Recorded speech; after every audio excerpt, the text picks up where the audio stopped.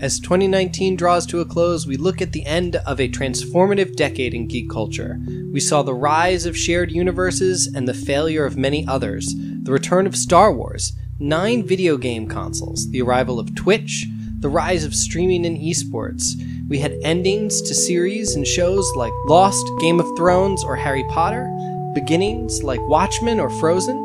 We listened to music from Avicii, Taylor Swift, Mumford & Sons, even a musical about the guy on the $10 bill. We saw tech like the iPad, the smartwatch, and the Amazon Echo. We even saw over 11 seasons of the Bachelor franchise. Ladies and gentlemen, please join us in our decennial series, This Decade in Geek.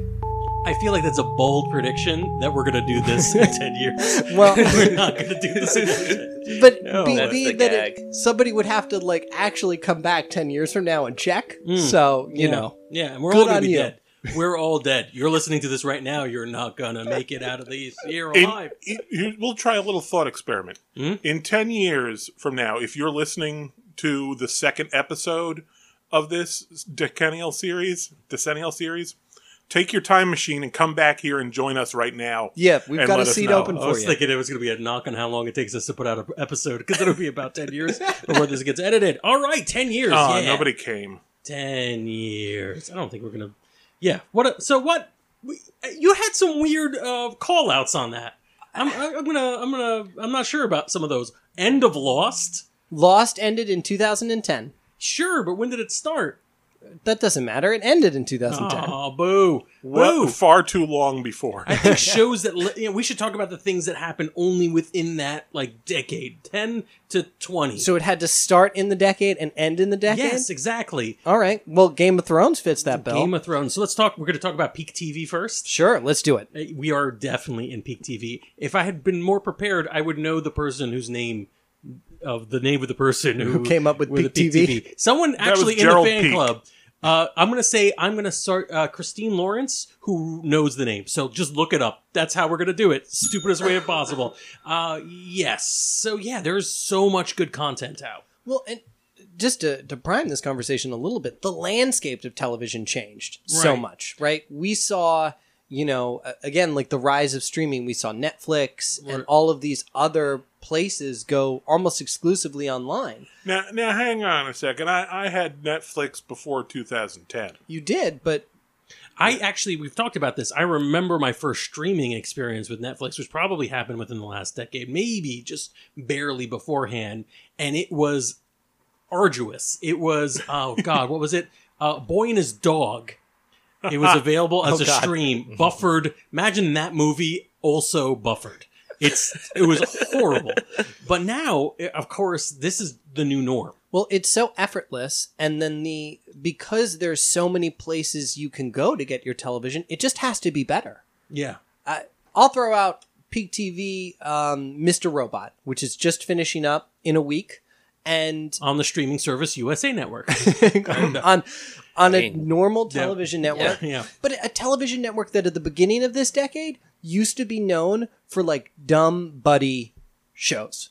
Like their slogan was characters welcome, and they were like the lawyer duo, the crime duo, this duo. Are you talking down about Psych? I think he is. And I loved Psych and Burn Notice, but that sort of show worked at the beginning of this decade and didn't at the end of it, because there were so many of those on television. You needed to differentiate yourself.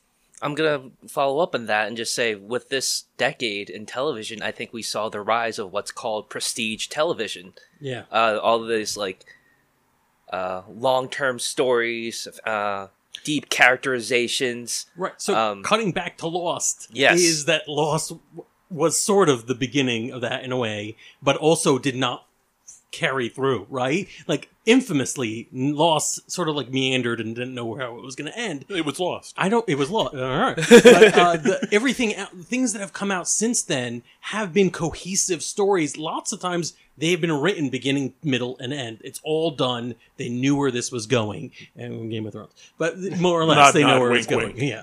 What about you guys? What's some of the best television you think you watched this decade? I think something that has come and gone this decade was Marvel Netflix series. Oh, God. We had Daredevil come in. What year was that? We've done no Yeah, research. no, A year. Probably some year. some year Yeah, in this yeah, decade, most likely. and that drew attention and like hooked everybody here on the network. Then Wait, Netflix can pay to do a TV series? yeah, imagine What? that. Netflix can pay more money than you'd ever imagine. So the Marvel Netflix universe started in 2015 and ended officially like 2019. Right. It kind of boomed and then busted in the end, which is kind of a sad fall. But when it first started, it was really hot. And honestly, I'll still go back and watch those things because what they had out there before the end, I enjoyed. And it's a weird period because so I think another wise man, unless it turns out to be James, in which case I'm not calling him a wise man, said that like where movies have became more streamlined and sort of mass media. You were looking for the lowest common denominator, something that all audiences could watch. TV went and became super highbrow. And yeah, there's I think two different thoughts were going here. One, the rise of streaming, and the other one was the prestige format. But the prestige format, one of the reasons why it's so important is that if you've got mass competition for getting people to subscribe to your content, then you have to make sure your content is top notch. If you can't get volume, like if people really do get sick of watching Small Wonder and Alf, and like, it's unbelievable. But if they do, then eventually they're going to have to stick around for something. Well, even you mentioned like Small Wonder and Alf. Even our small comedy sort of stuff in the decade has changed, right? Look at shows like Community, The Good Place, Parks and Rec, right? The interconnecting threads and strong character development becomes so much more important to these things because you need to have a reason why people are going to come back intentionally to your television as compared to just flipping through. Yeah. And we've seen the almost complete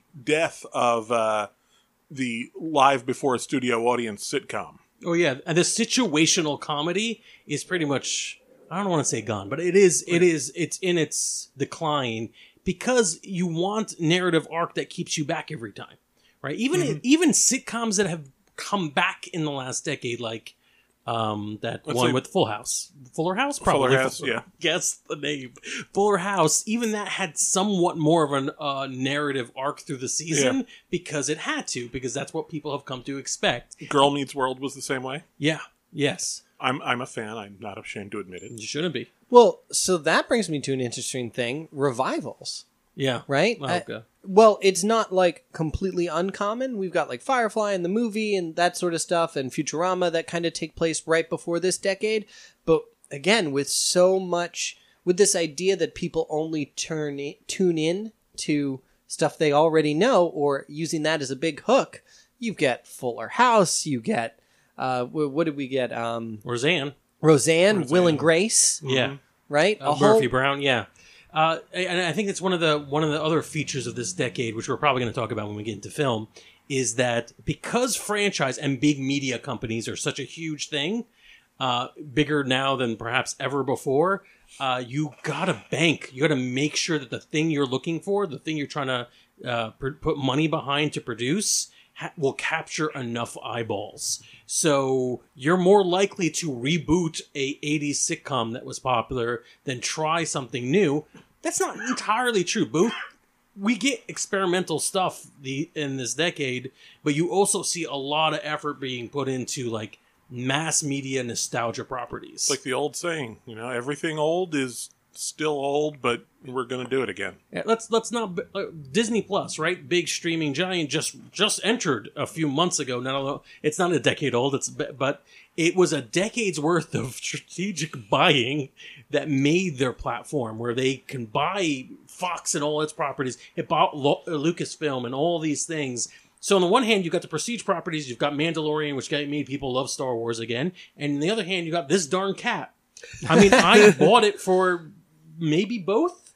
Part of me was like, well, it's got some new content that I can't wait to see, but also I demand access to my Fred McMurray cartoon exactly content. And and when I'm sitting with my family trying to, save off the apocalypse, we're both enjoying both products. The $1 million duck. It's good to know that the internet's going to keep us through the next 10 years of the apocalypse. 100%. Content is there just so that we will be okay with uploading our minds to the cloud and it crashes and then we die. I think we also saw a lot more of adult animation. So like, Yeah. because Netflix is willing to experiment with more stuff, like I go back to BoJack Horseman, which ended up being like a really big surprise when it came out because it would seem like such a weird concept, but it's such a great show, you know? And I think, you know, you're even seeing now right here at the end of the decade, other people buying into that. Marvel's working on something coming up that's animation more towards adults. DC just released the Harley Quinn show. Very much for adults. You know, so we've got a lot of that where The Simpsons, Futurama, well, they've always been more appreciated, I think, by adults. It definitely walked a line where we were like, yeah, but our kids watch it and they think the visual gags are funny, you know? Yeah, I don't think my parents would have let me watch Archer No. at all. Yeah. Yeah, Archer's a good one. Archer's another good example. But how do we explain away Napoleon Dynamite? Well, I mean, not everything on TV was going to be a hit this year. How many lost wannabes do we have? Flash Forward, The Event. I have no idea any of the things you're saying. They were all It's all- all clicks and whistles. all lost wannabe TV shows that NBC tried. Yeah. And ABC tried. So, but like part of the rise of streaming. Actually, maybe we could talk about this before we go into movies because I keep teasing it. Let's do it. But I don't own anything anymore. That's not true. I do. I still kind of, but I'm old. So I still buy DVD box sets. I said Blu-ray, whatever. I still get that. And I know you're shocked. And that's why you're all horrified right now. But no, I still do that. But I have yet to ever put them in anything to watch. Yeah. I I think just don't watch it. that's my total thing too. I buy it just in case, you know, as we look at the next decade and the streaming wars, right? I will buy things and I'm like, this was really good. And if Really I ever means want the to apocalypse. revisit It's it, still there. if I ever really want to revisit it, I'm going to need it, you know, because there's definitely going to be a while there where content's going to be spread out among too much stuff. And I'm maybe not going to be paying for that thing. But yeah, I've also never actually returned to watch it at any point this decade. So People in this room have confessed to streaming things from a computer because they couldn't be bothered to go get the DVD in the other room. This is true. Yeah, I mean, I've done it. I own things where I'm like, well, what was it? What did we do to the party on with Russell? Neon Genesis, right? yeah. Everybody was like, here, borrow my DVDs, and I'm like, no, I got it, but like, we gotta walk to the machine once? No. Just think of like it was only like 20 years before where it was all about swapping VHS tapes I used to and do trying it. to like yeah. doing all that stuff Yeah. like the old school anime watching, like you had to go through an ordeal Yeah. to find like even a somewhat recent episode. Yeah. But now I mean, like they're doing simulcasts like for like the Japanese dub and the Japanese version and the English dub. Honestly, there's another aspect here is paralysis of choice. There is so much out there that I'm like, I have no idea where to begin. Let me just watch Parks and Rec again. I was about to say, but that's where the streaming is winning. That's where Disney Plus comes in. It's like you could just rewatch all of Recess. Remember that from your childhood? It was great. Yeah, but that's in my watch list, and I haven't gotten around to it because I'm still remembering all of DuckTales and then do DuckTales 2017. Well, let's Oh, yeah, Recess. That was the show that was on when I was in college. let's before we jump out of television, I want to focus really quickly on children's television. So we saw, I think there was like a big shift in children's television this decade because Yeah, we now saw you have to pay for Sesame Street. No.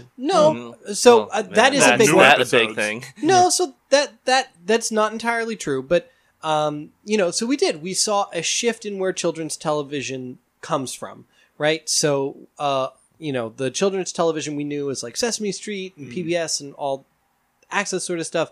They're running out of money, so they are getting private partners, right?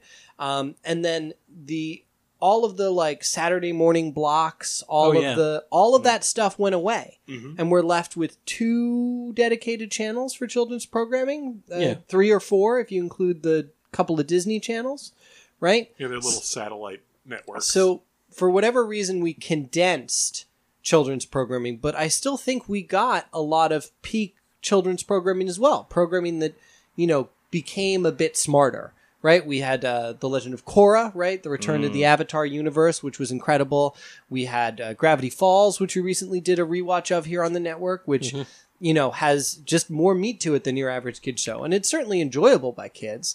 But you know, there's a reason why they want to get parents and adults sitting down and watching this, and it's it's different than the days of My Little Pony and Care Bears, you know? Yeah, I think and I think in this case you can't even go to a full decade because you're talking about kids. So, like, you're talking about kids, you're talking about a person who was a young child at the beginning of the decade. They're an adult by the end. So That's true. I think like it's smaller chunks you have to do, and in this one, especially in the back end of this decade, I think we're going away from almost any of these programs being like. I don't know if there's must see TV for kids anymore. I'm not sure. There's some Steven streaming Universe. shows. Even then, most of the people I've seen Yeah, are adults. adults who like that. Okay, yeah, that's very true. If you're not Finger Family or selling some sort of Baby Shark thing, Dopa, Copa, I don't Honestly, know. We're not gonna get into that. most of the must-see stuff for kids is on YouTube. Yeah, well, for now. Wow. Yeah. So we'll see how the future goes, but this isn't about the future. This is about the not so distant past. Pete was talking about how there's so little television filmed in front of a live studio audience, but SNL is still going strong. We have the SNL nerds here on the network going to have a lot of opinions about comedy in the past decade. So let's toss it over to them. Hey guys, this is John and Darren. We do a show on the non-productive network called the SNL Nerds, where we talk all about Saturday Night Live. That's right. And we were asked to do a little special thing, a little promo thing for our show. And since it's the end of the decade, End of an era. we were asked to talk about like comedy in the last decade. And Yeah. I mean, as far as comedy goes, it's taken quite some leaps and bounds throughout this whole decade. Like a lot of, I mean, in late night comedy, a lot of changes going on. I mean, Yeah. Letterman retired. Colbert takes over. Colbert takes over. Jon Stewart leaves The Daily Show. Yeah. Trevor Noah takes that over. Conan O'Brien starts his TBS show. Yeah. Jimmy Kimmel's still around. Yeah, Jimmy Kimmel. We got James Corden. We had Fallon, he's still doing stuff. Craig Ferguson Yeah, he- retires from the late night game. He bounced. And this all happened like in very quick succession. Yeah, Lily Singh is Yeah. a thing. Yeah, a YouTube star. Yeah.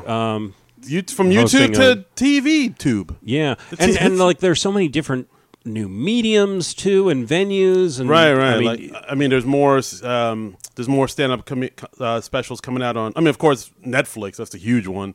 I mean, Amazon Prime. They're putting out a couple specials here and there. Yeah. I mean, then of course you have the main guard. Of course, HBO, Showtime. Just specials galore, just everywhere. and there's so much content out there now. It's tough to just keep up with everything. Yeah, and like sometimes people even just put out a special just straight to YouTube. Like, I mean, I know Nick DiPaolo did that. Like, he was like that. He's like one of those conservative comics, and his comedy's. Oh, I've heard of them. You've heard of them. I've heard of those. Yes. Like, I remember seeing the commercial for it, or the trailer for it, and it was like, oh, he's too edgy for Comedy Central. He's too raw for Netflix. You can only see him on you, and that just. That Was he in fact too raw or too edgy? I didn't want to watch that. Yeah, okay. I haven't even seen the promo. Yeah. Oh Jesus! His promo is too edgy for you. It was to watch. too edgy. I was just like, oh no, this would offend my delicate sensibilities. Oh, Let me get my smelling salts. I have to fan myself. yeah. It's so. I mean, yeah. People are putting out on specials on YouTube. There are just specials everywhere. Like, I mean, a lot of comedians, myself included, have been saying like, with all these specials, are specials really special anymore? Because it used to be a special because you'd had you've been working on your act for years and years, and you had all this like really amazing stuff. So like you had an hour's worth of stuff you wanted to put out, and it'd be very like a rare event type of thing. But now specials come dime a dozen. Yeah, and it's like that's the downside of having so much content is there's so much, it's tough to keep up with it all. Yeah, and I feel like very behind on most everything. Yeah, I know a lot of days. stuff gets lost in the shuffle. I mean, tons of Nikki Glaser just put out a special. Yeah, Dan Soder put out a special. Michelle Wolf put out a special. Yeah, Tiffany Haddish put out a special, and that's just on Netflix. Yeah, yeah, exactly. Ronnie Chen put out a special. They're literally like a dozen specials a month. Yeah, my Netflix queue, I've got just dozens of comedy specials that I either haven't gotten to watch yet or I've started and have not been able to finish them. Not because of any reflection of the quality of them, but it's just like I'm watching late Netflix late at night and I will fall asleep. Yeah, it's a lot. So- It's a lot. I mean, have you seen a special like this decade that like really stands out in your mind? Is there anything like that? Boy, it's tough for me to come up with like a list off the top of my head. I mean, I think the first one that occurs to me was Patton Oswalt's special Annihilation. Yes. I thought that was pretty exceptional. We talked a lot about the unexpected death of his wife, Michelle McNamara, and how he dealt with that and how he came back from that and all that stuff. And he just converting all this horrible stuff that had happened to him Right. into comedy. I thought that was pretty exceptional. But Patton has always been one of my comedy idols, so Right. I was primed to be impressed with that. Yeah, it's true. That's a great one. I mean, I've seen a number of specials. I mean, I saw Chappelle specials. The last one he came out with, the Sticks and Stones, I wasn't too wild about. But like the other ones, I thought were pretty amazing. Like Yeah. Bird Revelations and the Equanimity one, I thought were pretty spot on. Bill Burr's last special, Paper Tiger, I thought was pretty good. I haven't seen that. I need to. It's good. watch that. I thought the start of it was a little touch and go, but the end was pretty strong, and the middle part he makes some really great points. And another comedian who I'm really getting into these days is Roy Wood Jr. I thought his two specials are really really strong. The first one was a father figure, I believe, and then last one was Nobody Loves You. I think. Okay. Yeah, no one loves you. And Those haven't been on my radar. I should check those out. they're both on Comedy Central, but like check them out. Like I recommend those two highly. I really love those two specials. I think like Roy Wood Jr. is like my new guy. Like I really want to. I really want to see him live because I really. wanna see Are him. there like some comics that you have gotten into in the last few years or in the last decade that maybe you? And it doesn't even have to be a new comedian. It just could be somebody you just got into more in the last few years. Yeah. Well, I mean, Roy Wood Jr. definitely. Taylor Tomlinson, I've been getting into She's really real a good. lot. We got to see her live a few months back. She did. We saw her live at a Levity Live. Yeah, Well, live. yeah. In Nyack, New York. Check them out. yeah. They're in the mall. What's In the mall, what's the name? Palisades The Center. Palisades. Okay, yeah. Yeah. I mean, she's a fantastic stand-up. She's super young, but like a lot of She's still in her 20s. I yeah, think. Yeah. like a lot of, but she's like light years ahead of her age. Like, And we both walked out of that show. We were just both like, "Oh, we need to write more. what's the point? Yeah, yeah. I set my joke book on fire. Sometimes you see somebody who's like so good, it's almost depressing because it's just they're so far ahead of where. Yeah. And that's not a good thing to do to yourself because everybody has their own pace and their own. You're Right. really only competing against yourself. Yeah, And absolutely. you're just always. You should just be trying to make yourself better than you already are. Yeah, very much so. Instead of beating yourself up about where you're not, and that's an easy trap to fall into. Right, but I mean Taylor Tomlinson. She's been on Conan. She's been on Fallon. She's been on. I believe Colbert. I'm not 100% sure, but just check her out. Like she has a 15-minute special on Netflix, and she just filmed her hour special on Netflix, which will be out soon, probably I believe next year. Sam Jay is another comic who I really like. She writes for SNL. She's an SNL writer, but she's a black queer woman, and she has like a very interesting point of view of things. Like I really enjoy her comedy. And that's another thing is like we've had an explosion of different voices. We have certainly more diversity in comedy, I think, than we had a decade ago. Yeah, very much so. I mean, Ali Wong came out with two strong specials. Baby Cobra and Tiger Mom, I believe is.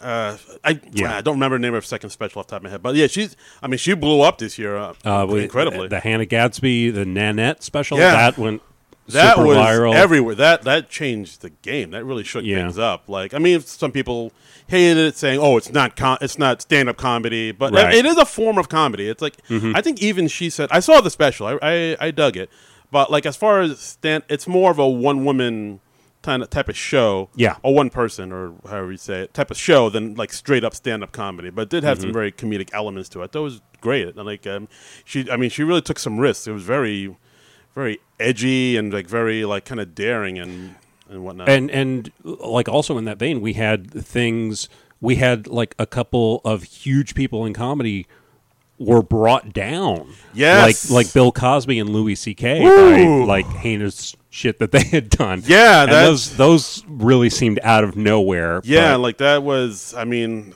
that happened this decade, and it's just like institutions in this comedy world, and they were just like Yeah. taken down. Like, I mean, a lot of canceling this decade. Yeah, too. and it's. I mean, it was incredibly surprising to hear those things, and you have the disbelief at first, and then you have the gradual realization.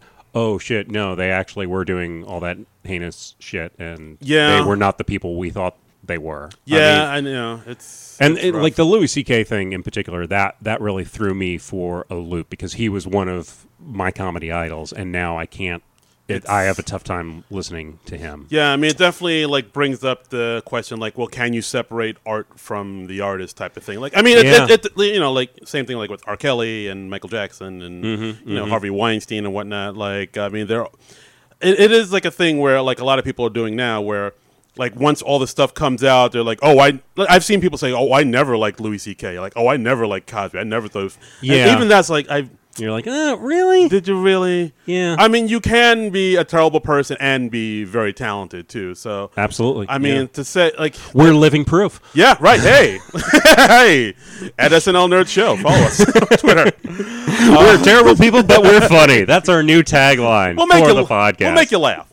But yeah, it's like one of the things. Can you separate the art from the artist? Like that. That Mm-hmm. question really came in to question like throughout Yeah. all this stuff that was happening. And I think a lot of people have had to kind of adjust where they are or what they do, or right. I mean, and I think in the broad sense, that's a good thing. Yeah. That and it's good that we have more voices at the table, and it's good that like some people are questioning some of their long held assumptions and Right. stuff like that. This ended up so much more serious than Yeah. I was. Is this a expecting drama? it to. I know. We're doing the, I know. the drama of 2010. We don't usually go this serious or this deep, but let's talk a little because we actually both got into doing comedy professionally in the last decade. We did? Yeah, I've been doing. I started comedy like seriously in like 2011. Yeah, I And, started around 2010, like when I moved to Jersey. Okay, yeah. And it started off doing bar shows. I took a comedy class, to figure out how to get my my foot in the door. And I mean, it was pretty helpful to do that, just because. Because I mean, you're just in front of all these other students, all these other people who don't know how to do comedy, and as you kind of get your rhythm and learn about who you are and try to find your voice, it's good to do that in front of people who like are doing the same thing. And then after that, you do it in front of an audience, and then you kind of learn your chops and figure out your, like I said, your voice and how to stand and how to interact with people, the audience, How to hold the mic. how to hold the mic, put the stand to the side, and Well, there are certain little mechanical things that you have to get, and you develop an eye for when somebody doesn't know that stuff quite yet, and it's got amusing. Exactly. When somebody's just like, the mic is still in the stand and they're just holding onto the mic and the stand for dear life, you're like, oh, that's a newbie. Yeah, yeah. He's just a little duckling. Or they're holding the mic like really high and it's like covering half their face. Yeah, like a rapper. Yeah. What's up, y'all? Yeah, like that's something I've tried to be conscious of. You hold the mic low and you keep that so people can see your face and see your expressions, because that can really enhance your comedy and your material. And absolutely. Well, I didn't even ask you. Like, are there any comedians throughout this decade that you've discovered or that you like, or any specials? Or no, not at all. I have no. Okay. I don't care for comedy. Yeah, no. Yeah, no, I do not. There are a few.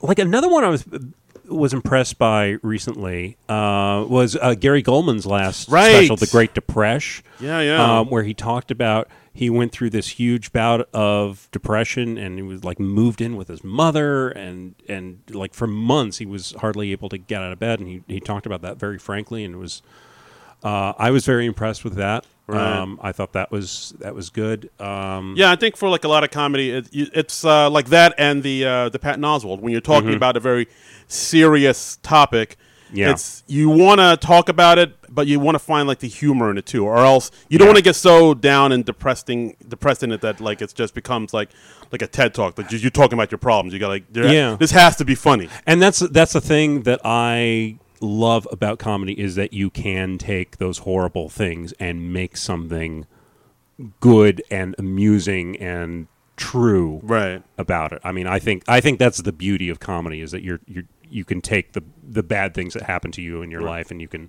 make something good out of it. Right. It's not like you're making light of it, but you're just trying to find the humor in it, and in that you can be okay with it. And that can help like other people deal too. Yeah, absolutely.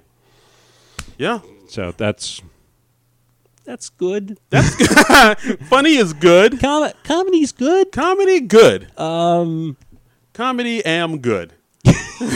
But anyway, those are our very rough, unformed thoughts on comedy in the last decade. Yes. But we've got a show on the Non-Productive Network called the SNL Nerds, where we talk about our opinions over the one specific show on Saturday Night Live, Absolutely. and we say stuff, Yeah, and things. and we have opinions, and we go on weird tangents. Yeah. Adam Driver impressions. We got him. Yeah.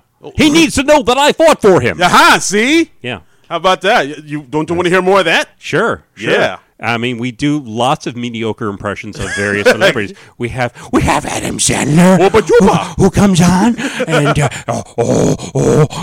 and That sounded like sexual a little bit. yeah, that was Adam Sandler in Heavy mid-orgasm. breathing. Yeah. So, so if you enjoy that sort of thing, check out the SNL Nerds show. Yeah, if you want to hear Adam Sandler climax, come listen to our podcast. Yeah, that's where we're leaving it. Adam Sandler climaxing.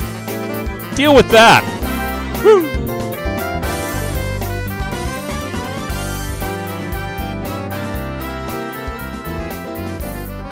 Let's talk about movies, because this leaks into all of the stuff we've been saying about TV. Absolutely. The rise of the franchise. my God. They've been around forever. Not saying that they haven't. Actually, what was the earliest franchise you could think of?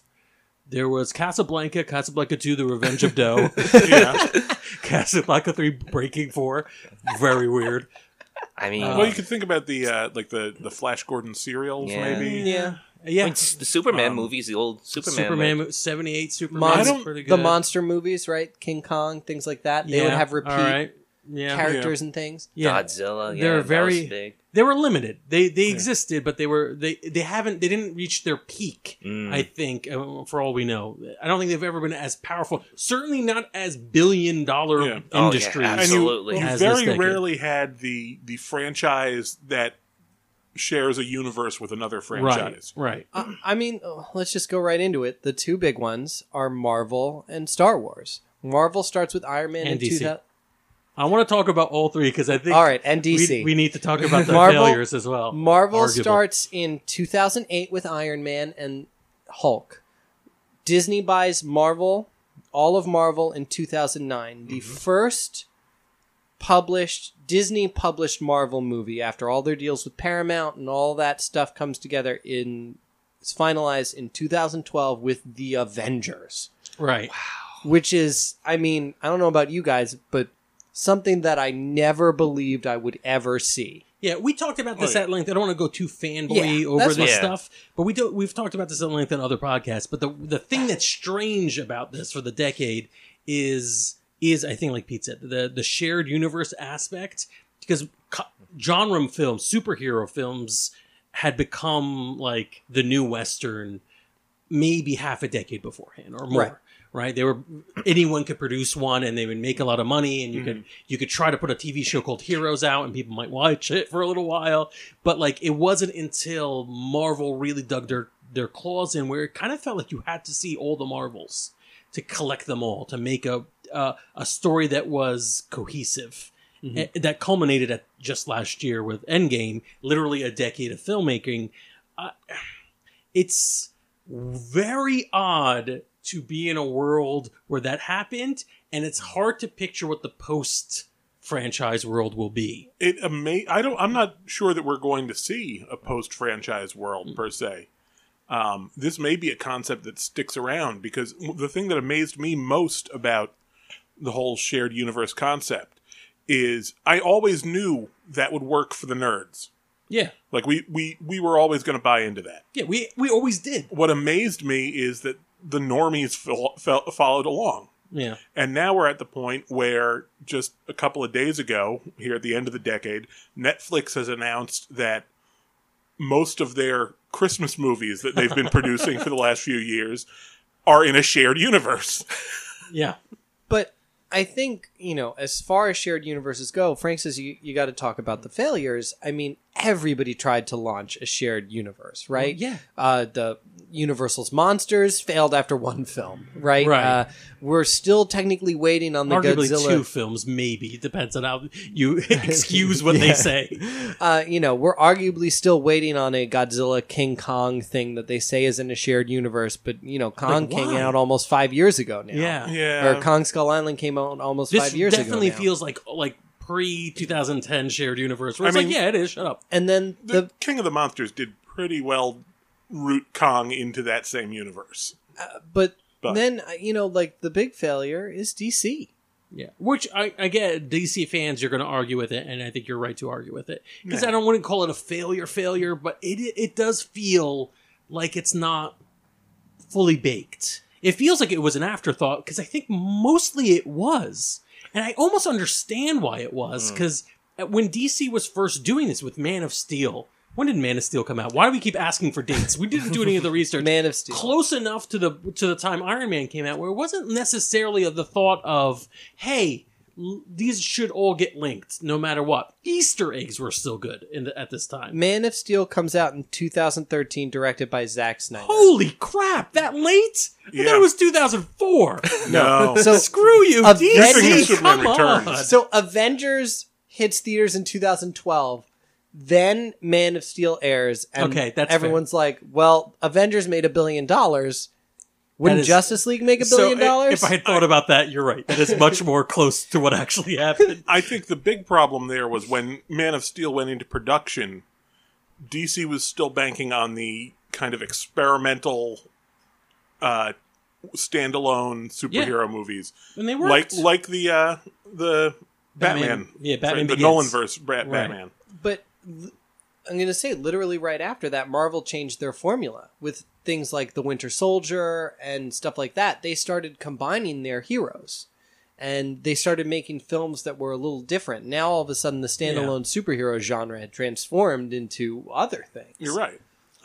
Yeah, I was gonna say for me personally, the reason why, part of the big reason why I can't get into the DC universe is just have everything was kind of fractured and separate. You mentioned the Nolan films, and you figured, okay, yeah, those are huge. Wouldn't it make sense for them to include us in this universe? But no, they want obviously they wanted a new Batman with Affleck, but now even now.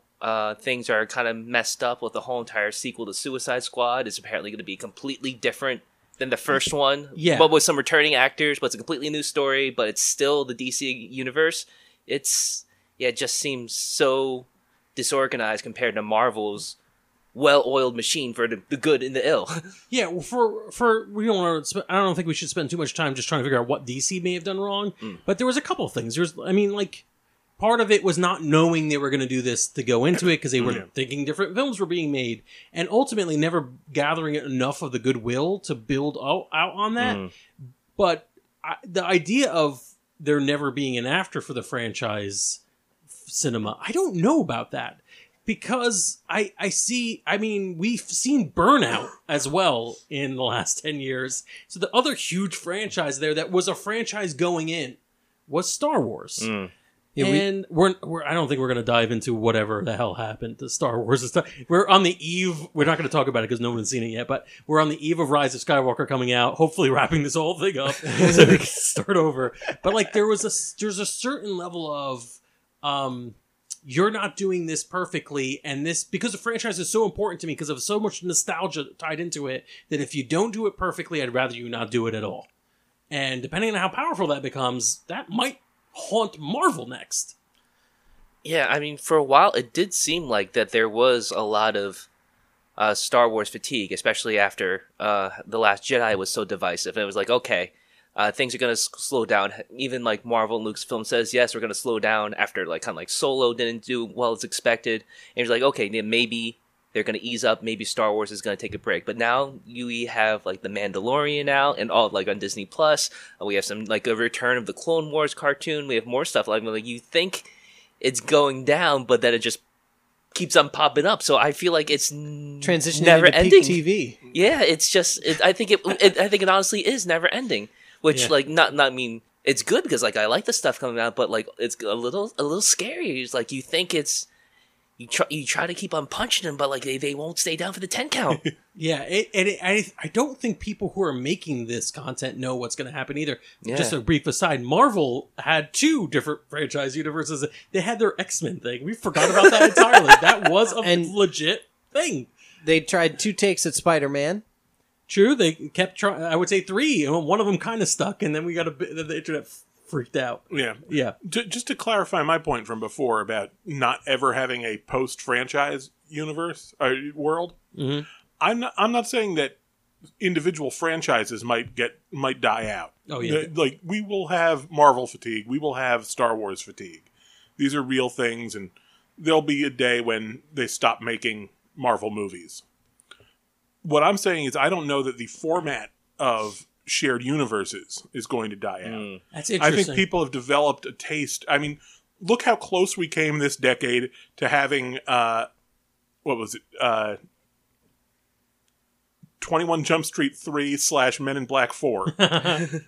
Yeah, I think there's a still flavor on board there. for that. Yeah. I think throw that out there. I think the shared universe is the reality TV of the 2010s. And I also think that the amount of flack that franchises and shared universes and reboots get doesn't outweigh the amount of money those things make. So, like, people are going to be up in arms probably in some regard about Ghostbusters X, whatever that's going to be.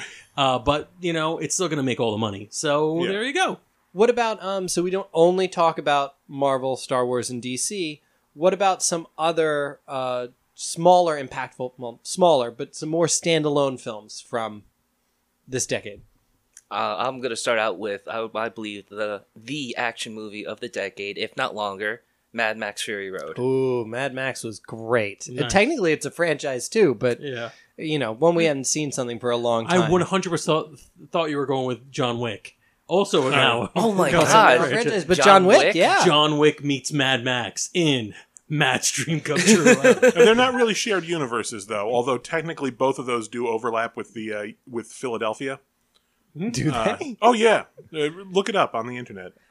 Okay. The movie Philadelphia? The movie Tom Hanks, AIDS. All right, that good. thing. Yes, All right. fine. I'm going to throw out the Planet of the Apes films. The new Planet of the Apes series. Dawn, Rise, and War. Okay. We Yeah. just, we just in that can't order? talk about a standalone movie, can we? I'm thinking about this. Look, keep going. Be genuine to yourselves. Only say the movies you really want to. Those were really great. I'll throw out 2 great standalone movies that gave us the start to 2 incredible directors who are now, Okay. of course, doing franchises. But Ex Machina, Okay. Yes, very which good. Yes. is an incredible film. It's kind of the first time we saw both Oscar Isaac and forget his name. He plays Weasley and Domhnall Gleeson. Domhnall Gleeson. Yeah. Yep. And they acted together in what is, it's just an incredible movie. That did come out after Force Awakens, though. Gleason No, it plays didn't. Weasley? It's before Force Awakens. Wait, who? It's like a Weasley year in before. what? He's one of the Weasley twins. Is No, he? he's not one of the No, Weasley the twins. twins. He's the older Weasley brother. Oh, he's Bill. Bill? Yeah, he's Bill, the one He's that Bill. Oh, yeah. All right. Sorry, that just blew my the, mind. the dragon researcher one, not the Yeah. ministry snitch. Not the Not the one we not don't the cop. Yeah. Not the TA or whatever the hell he was in the first movie. And I was like, is this going to be important? Is there going to be a quiz afterwards? And Arrival, which gave us Denis Villeneuve, whose name I'm sure I'm butchering, but who went on to direct the Blade Runner sequel and is currently working on Dune, of all things. Oh, God. So, good luck. but Arrival is an I incredible didn't mean movie. that as a passive-aggressive thing. I'm just saying. He's got his work cut out for him. Ugh. Yeah, those are, I'm going to say, 2 of my favorite films from the decade. As far as sci-fi is concerned, they're just incredible. And they're very informative to where we are now, in the decade. I recall Gravity having making a lot of waves. Gravity had No, a huge pun intended. impact. I'm trying to think of other non-franchise movies. One thing I think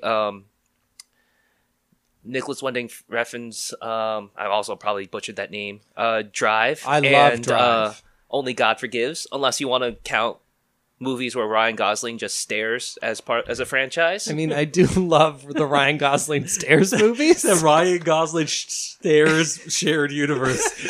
Please, someone map that out. If you could do it, Please do it.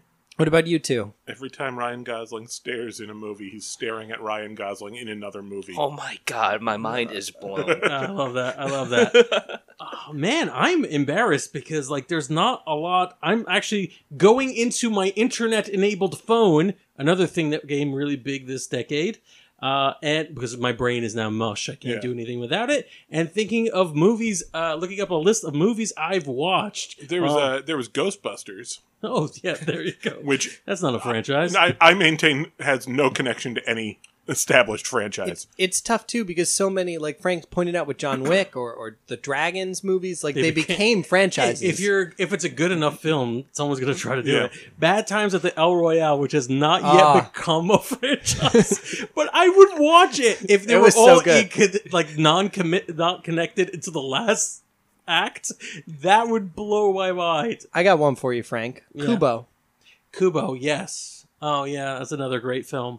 I mean, it is definitely well, I'm looking through my list. I noticed that a lot of them were streaming originals. These are a lot of the more experimental films that get out there because you don't have to worry too much about how many seats and how many theaters you're in are on streaming devices. But then again, a lot of them are ridiculous reboot properties, the Jumanjis and what have you.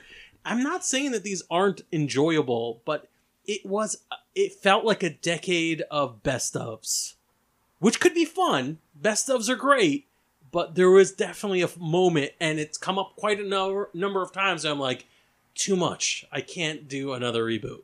And then the third reboot in, and I'm like, all right, I'm back on. So Spider-Man, amazing Spider-Man. No, I can't do this. And then Tom Holland Spider-Man, like, okay, I'm back on. Into the Spider-Verse. Yeah, it keeps going. Not a franchise yet, but there's the Raid movies, bringing in Indonesian action cinema to the Western audience. The Raids were great, 1 and 2. 1 and 2. But there's supposed to be a third one, so when the third one comes out, then we'll revisit the whole I think entire we'll franchise. We'll be officially back in the franchise boat. Shape of Water. Oh God. Oh my God. There's another whole animal. I'm sorry. I'm literally looking at my list and then saying it out loud. But all the live action Disney movies, which the live action remake trend, brings us back to like that is. I think that's peak again. We're overusing that peak nostalgia where it's just like let's just do a shadow cast of a famous movie with new actors and you'll pay to see it and it will make $1 billion. I mean, you enjoy it, go for it. That's cool, but it's an interesting trend that just seems to keep on going. All right, welcome back, everybody. I think now the next big thing to talk about, at least that's on our radar, is video games. Video games. Games. That's how I say it. The 2010 saw a lot of changes to the video game industry and video game culture, for good and the bad. Oh God! You just said video game culture, and a chill went up my spine. I honestly, the little bile just came up as those words came out of my mouth. Don't hit stop on the podcast. We're not going to be judgmental. Probably They added an extra pixel to the paddle on Pong, didn't they? Oh, Yeah. there we go. I remember that threw the whole damn thing off. But we've seen lots of rise of different things. I mean, the one that was Minecraft. That was the 2010s. That started a huge thing with building simulators and survival simulators, which then would lead to battle royales in terms of Fortnite and PlayerUnknown Battlegrounds and every other shooter. Or even now we have Tetris Battle Royale. Yeah, everything is a battle royale now. Yes, that's everything the latest is fight thing. it out, which makes perfect sense. When you get to the point where like your AI is not gonna be good enough competition for your players, make the players fight each other. Well, Exactly. That is genius.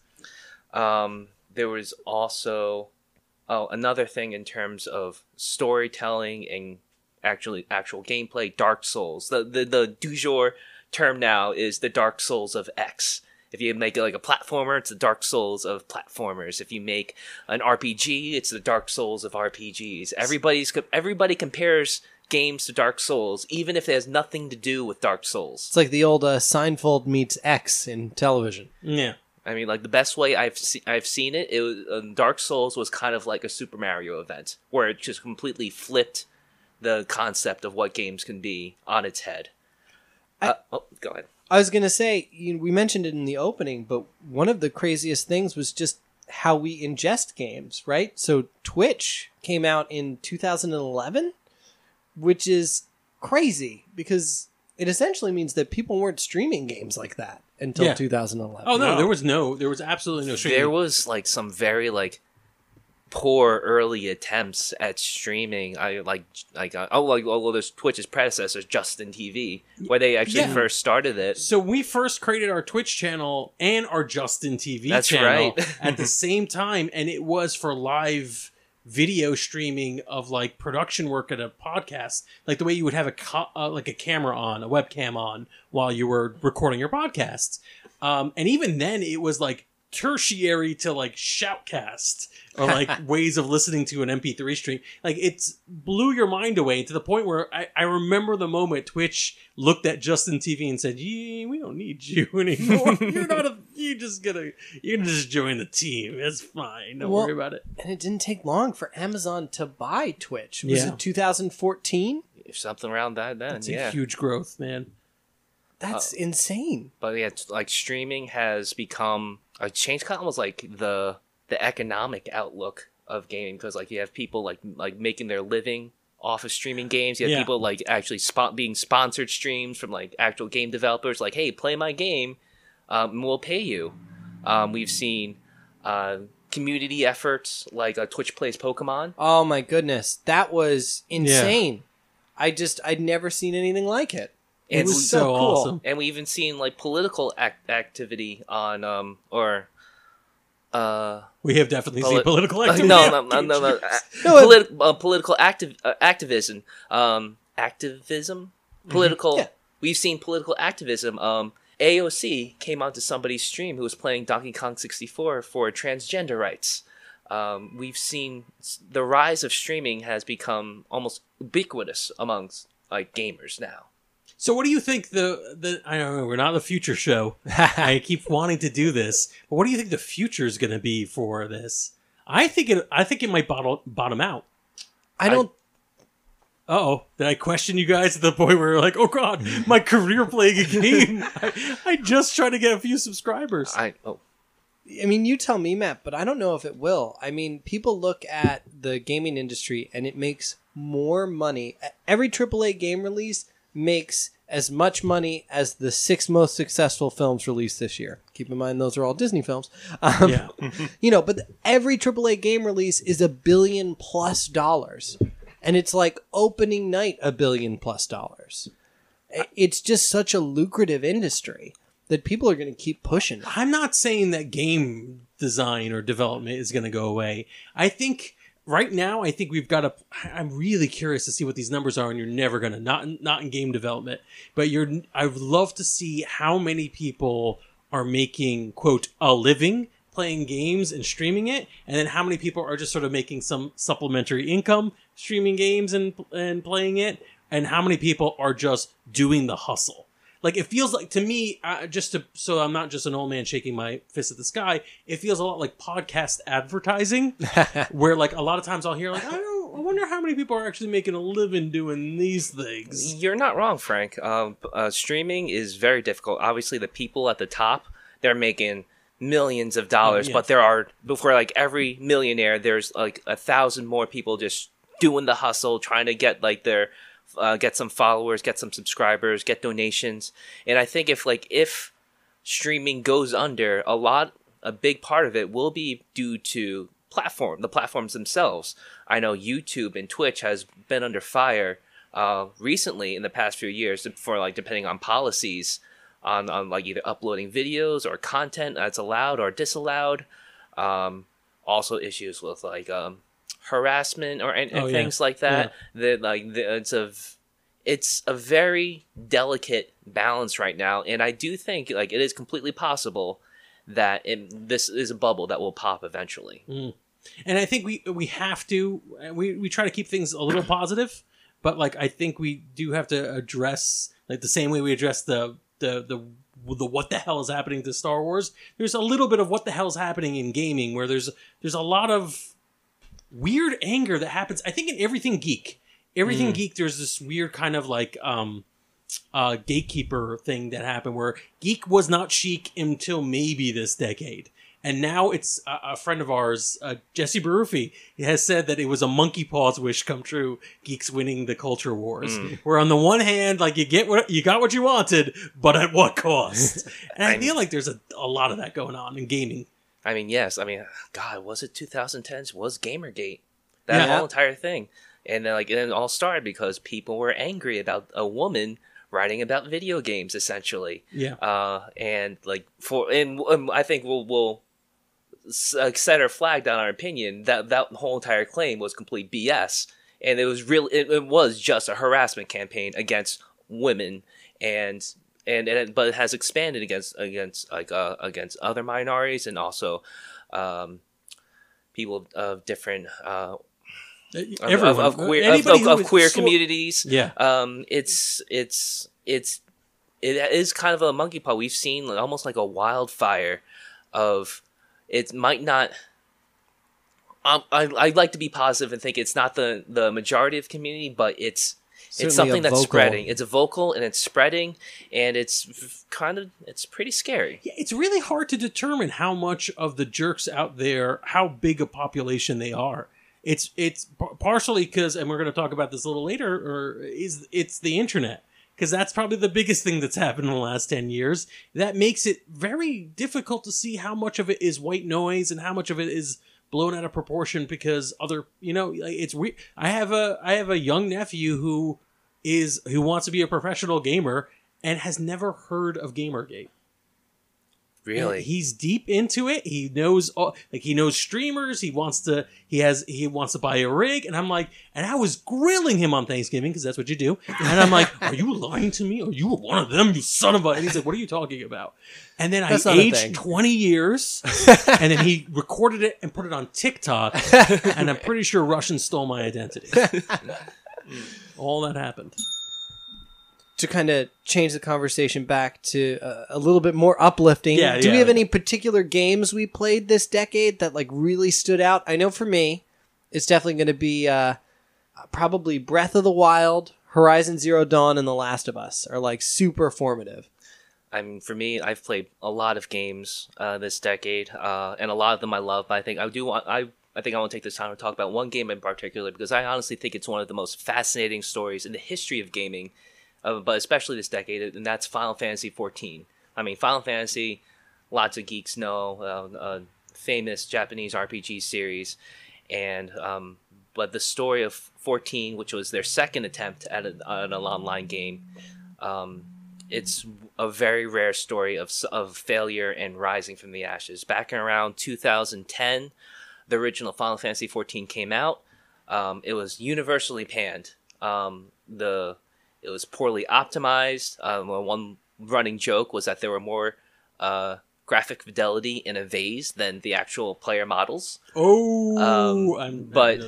also in fact that it just wasn't fun to play. It ran poorly, and it only lasted within 2 years. But at the end of those 2 years, Square Enix, the developers, brought in a new project lead, Naoki Yoshida, who then took over for kind of the reboot of Final Fantasy XIV called A Realm Reborn. And at this point, I think you can honestly call it a last Hail Mary. By now, Square Enix was kind of not doing so hot. It was still feeling the effects of the Spirits Within movie. And maybe around this time, also Final Fantasy XIII came out, and that was highly divisive. And so many people honestly thought that Final Fantasy was going to go away and maybe Square Enix was going to go under. And then when A Realm Reborn came out, it was almost like a miracle. It was loved by critics, loved by players. It has grown hugely since then, and it's honestly dethroned World of Warcraft as the top massively multiplayer online game. Amongst video game players. And it's honestly a heartwarming and amazing, almost a miraculous story of rising from the ashes like a phoenix. And right now, you've seen so many superstars coming out of their team. You had Yoshida, who being the project lead. You had the composer of the game, Masayoshi Soken, who is now being compared to Nobuo Uematsu and Yoko Shimura. And now with the latest release of Shadowbringers, the latest entry in Final Fantasy XIV, we've seen the rise of Natsuko Ishikawa, who was in charge of the entire plot of the game and is generally seen to be one of the best Final Fantasy plots and stories of all time, and got a 3-minute standing ovation at PAX East this year. So like this, the Final Fantasy XIV team seems to be like kind of like the future of Square Enix, and has pretty much revitalized the whole entire company into the success it has today. It's having today. That's fascinating compared to what my poll for best part for games in the last decade, which is the return or the rise of casual games. Like Pokemon Go or Pokemon Go, all the Nintendo phone app games that I'm like, all right, I play Dr. Mario with my mom. Like it's, and then all the, and you know, Nintendo Switch, to be honest, a lot of those are a little bit more lighthearted games. Those things, party games, it's just, the bar of entry for video games are so much easier for me now. Flappy Bird. Yeah, Flappy Bird. Yes. I just saw a list that listed Flappy Bird as one of the most influential games of the 2010s, and I can't disagree with it. Yeah, it definitely is. All right. You know, we're talking about all these really important trends over the past decade. Let's toss it over to the Adventures in Collecting crew to talk about some of the most important trends in toys over the past 10 years. Are you ready, kids? Get your parents' permission, check your mailbox, and grab your shopping cart. It's time for the Adventures in Collecting podcast. I'm Eric. And I'm Dave. Welcome to Adventures in Collecting, where we talk toy news, culture, and hauls. Along with our journeys as collectors. Happy holidays from Eric and Dave. I didn't know we were doing that, so we're at the Adventures in Collecting podcast. Non-productive asked us to chime in with some toy-related things for the decade of 2010 to 2019. That's how counting works. Yeah, 10 years. Welcome, non-productive people. Hi, if you've never heard us before. Yes, hello. I waved like you could see that. He did, in fact, and then I waved back because that's just the way that things go here. So non-productive asked us to present just something to represent the toy industry and and the many facets of toys. And I mean, we could sit here forever and talk about 10 years of toys. I mean, that's just ridiculous. So we're not going to do that. Coincidentally, we sit here for about an hour every 2 weeks to do that. So you can find that at Adventures in Collecting on your podcast searches. You sure can. And at AIC Podcast on your social medias. At AIC underscore podcast. Yeah. So what we're going to do is... I can't even get that going correctly. So what we're So going we to do... can't count or give our stuff out. Oh my goodness. So what we're going to do... This is all staying in, by the way. 100%. So what we're going to do is, in 10 years, we're just going to pick, from the last 10 years, our favorite toy line each. I'm going to go first. If you have never heard the podcast before, you don't know that I'm a big Star Wars collector. If you have, this is going to be old hat. But in 2010 was the first year that the Star Wars Vintage Collection 3 3/4 super articulated line was introduced, and since then it has been revolutionary for that scale. The 3 3/4 scale has been the kind of the bread and butter for Star Wars for many years before the Black Series was introduced. Those figures were standard articulated, with the 5 points, turny head, moving arms, moving legs. The Vintage Collection added likenesses and posability like never before, and really changed the face of how people were collecting Star Wars figures. They were great for people who liked to collect on card because that vintage nostalgia-driven packaging is beautiful, and the figures had play value like never before. And to this day, though the Vintage Collection over the past 10 years has started and stopped, it is strongly going again. There are figures from the Rise of Skywalker that are in the Vintage Collection line, and they're just gorgeous, and I can't wait to see what the next 10 years has in store for Star Wars figures. All right, so mine is one of the things that I am a big collector of, and this one pick is going to be a very sentimental one because I think it's what got me back into the idea of figure collecting and just really kind of focusing on, like the straight up action figure collecting because I'd just been strictly pops at that point. And that is Mattel's WWE Retro line that came out in 2017. Now it is a line that has since been put on hiatus. So there hasn't been a new series since Series 10 that came out earlier this year. But it's a really cool line because it hit the nostalgia box for me. It was kind of designed after the Hasbro figures from the early to mid 90s, the WWE figures,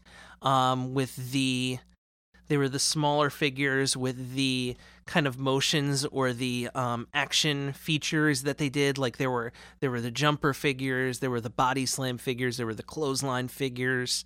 One of the new motions that Mattel added was a kicking motion. There had never been any kind of leg-specific motions before. There were punching motions back in the day, bear hugs, etc. But one of the cool things that Mattel did was they kind of did it in a pick-up where everything left off kind of mode. So they did current modern wrestlers. They did like your Attitude Era wrestlers, which the original line was done before that. They did WCW wrestlers, which of course WCW had their own line back in the day. They did wrestlers that were supposed to be in previous series that never got made by Hasbro. So there was some really cool stuff. They did even some older wrestlers that predated the original Hasbro line. So there were some really cool things that were in there. Really the only kind of big repeat there was Randy Savage and Ric Flair. Those were the only two repeats of the original Hasbro line. And Ric Flair was more of a WCW Ric Flair. Randy Savage had an NWO Randy Savage, but then there was supposed to be a green tights Randy Savage at one point, and so they made a green tights one. There was supposed to be a Diesel, they made a Diesel. So that was some of the cool stuff with it. And part of, and this has changed with the Elites, but my entire retro collection is still mint on card. The ring is still in the box because part of what made that line cool to me was that the carding was very similar to the Hasbro carding. And I just thought as a package, as a whole, it's something to be appreciated, not just the figures themselves. So, thank you, Non-Pro, again, for bringing us on this year. We're happy to contribute to the podcast, and Happy New Year, guys. Yeah, Happy New Year. As we wrap this up, a quick lightning round. Any other incredibly informative thing for you guys in the past 10 years that just doesn't fit into one of these categories? We talked about it. Rage on the internet. I'm serious. Like 10 years, this last 10 years has been, there's so much, and I think it overshadows everything else we've talked about. We talked about it briefly. There's just a lot of people we have way too much access to each other and not enough, looking at each other's faces while we talk. So there's a lot of anger about Star Wars or video games or anything. It's awful. But it's also really cool because in the last 10 years, I can reach out to anybody through a podcast or any other medium and say, hey, here are my opinions. Please like them. I have a softball one. I'm going to say Hamilton. Rage about not getting Hamilton tickets. I don't remember the softball scene in that. No, but I mean, Pete, obviously you and I are, more show people, more musical people. Yeah. We live here in New York, so we have access to Broadway, but I can't think of something, that hit on the level that Hamilton did as far as just widespread interest. It certainly changed the way we think of Broadway and Broadway tickets. It was, for lack of a better term, a box office hit. You don't necessarily have to agree that Hamilton was great to see how it's changed the way we look at musicals. And Oh, the you're way absolutely that right. we look at the potential for plays and these sorts of things to springboard into these international hits. Yeah.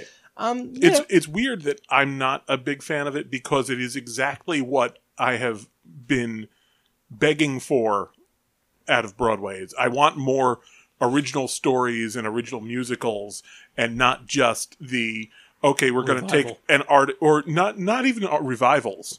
I don't mind revivals. I like revivals. What I have a problem is we're going to do a review of an artist's music. We're going to take an artist's song catalog and Turn it into a musical. shoehorn a plot into it. You know, Yeah, take that, Art Garfunkel the musical.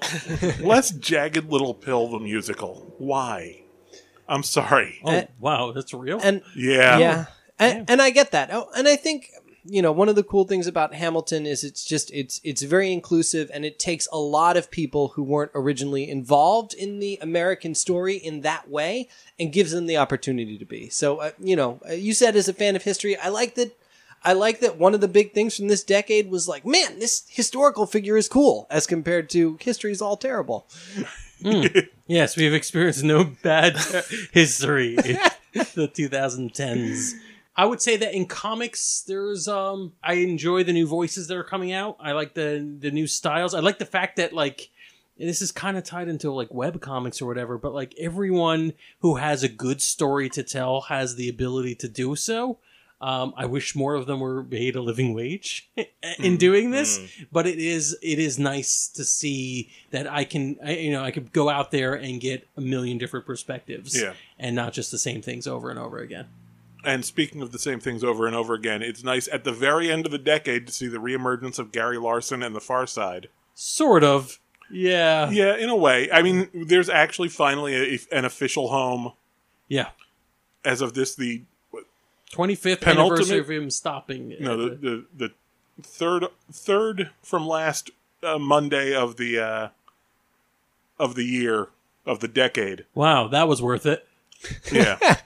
We now actually have Far Side cartoons legally online. Woohoo! And hey, how can we forget this? Podcasts. Everyone has a podcast. Everyone. Every single person has a podcast. Hooray! Hey, and if you have a podcast, we might want to air it on the Non-Productive Network. But to prove it, subscribe to this podcast, follow, and do all the Patreon. This is going to work, right? This is going to get us. Oh, yeah. I definitely don't think It's going to work. Oh, yeah. No? All right, yeah, write us a review, $1,000,000. and then we'll give you your own show. Make sure to Patreon us on Twitch. Write us a review, and we'll give you your own show. I am prepared to put my money where my mouth is. Write us a review on iTunes, and we will give you your own show. That is legally binding. Offer not valid for alt-right podcasters. Oh, God. You're right. First thing's wrong with America. There's not enough K's in it. Well, Al's not here, so good night, everybody. Happy Yeah. decade. Hooray!